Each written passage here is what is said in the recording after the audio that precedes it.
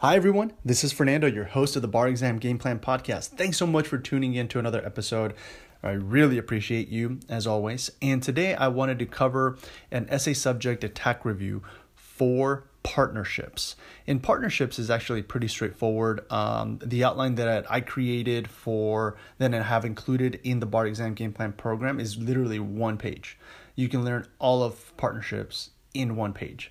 So the subject itself is not an extensive one, but it is one that will come up in the bar exam. And actually, I know that there are some states that may cover their state specific issues, but for the most part, it's a pretty general topic. So definitely make sure that you pay attention to how that partnership in your state is covering it. Okay, so on a very, very general basis, let's get right into it. There are four main topics to partnerships, and the first one is the main, the one where most of the issues come up in. So the first topic is general partnership. The second one is limited partnership. The third one is limited liability partnership. And the fourth one is actually limited liability corporation. So partnership really involves your ability to understand the difference between these. And the key is to just know how it is that each one leads to the treatment, right, of property and assets and rights and liabilities between the partners. All right. So for the first one, general partnership, in terms of formation, that's one of the sub-issues within the general partnership. There's no formalities required, and it's an association of two or more people that carry on as co-owners of a business for profit, right? And the quote-unquote person can be an individual, a trust, a corporation, all right, or other partnerships. And so it's, that's the general definition of it, okay? The second issue that comes up in relation to general partnerships are, what is the partnership property, right? What is the capital and property that is subsequently acquired in partnership transactions? Is it titled property? Is it not titled property? And then what is the partner's rights in partnership property? Those are some things that you'll need to know, right? What about how do you deal with assets and profits and surplus in terms of managing the partnership, right? How can one partner manage it versus the other? And in terms of the third subcategory within general partnerships is what are the liabilities owed to third parties? And this is like where you have some crossover essays in relation to agency, right? And you just have to know how that works.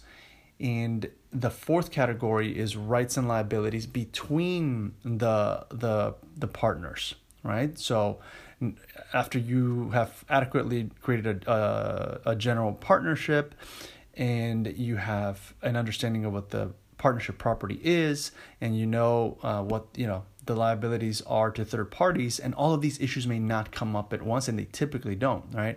But it's just important to understand all of them. Then the next one is, how will one partner, right, be able to enforce their rights either against another partner, or how can both partners, enforce both of their rights against another entity?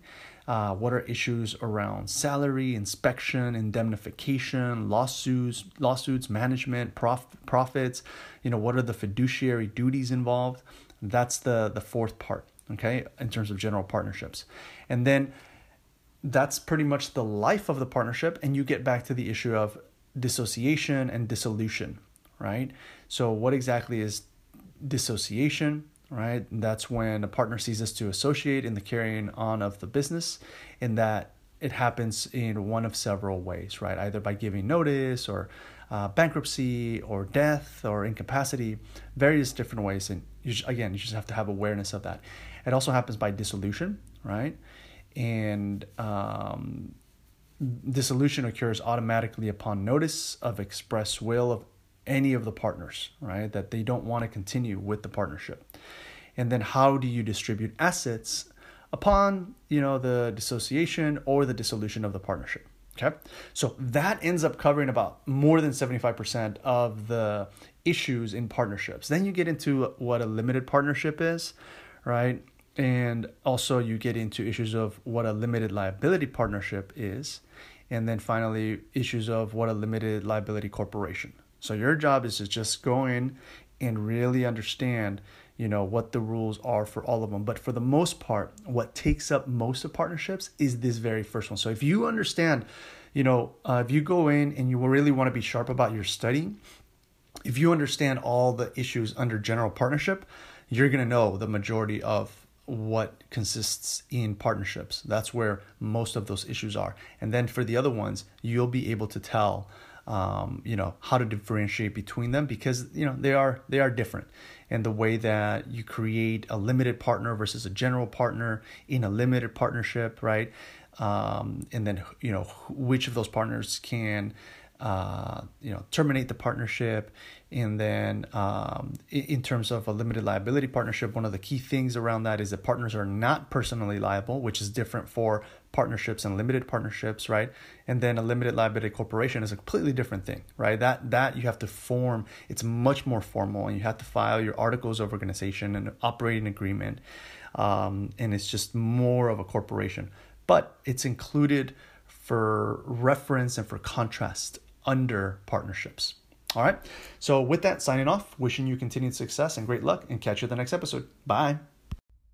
This episode is brought to you in part by Juno, the collective bargaining group here to get you the best rates on your student loans. To learn more, go to barexamgameplan.info and click on the Juno logo.